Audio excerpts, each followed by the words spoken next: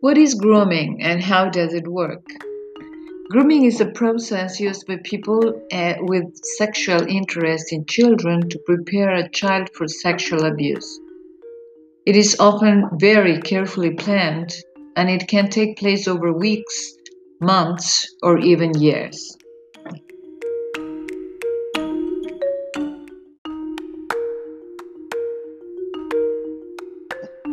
This relationship can take different forms. They could try to convince the young person that they are in a loving relationship as boyfriend or girlfriend. They might become a mentor to the young person, making them think they are someone who can help them or teach them things. They may also build a relationship with the child's family, making them think that they are someone who can be trusted with the child. One of the most sinister aspects of grooming is the way in which it is closely mimics genuinely positive relationships.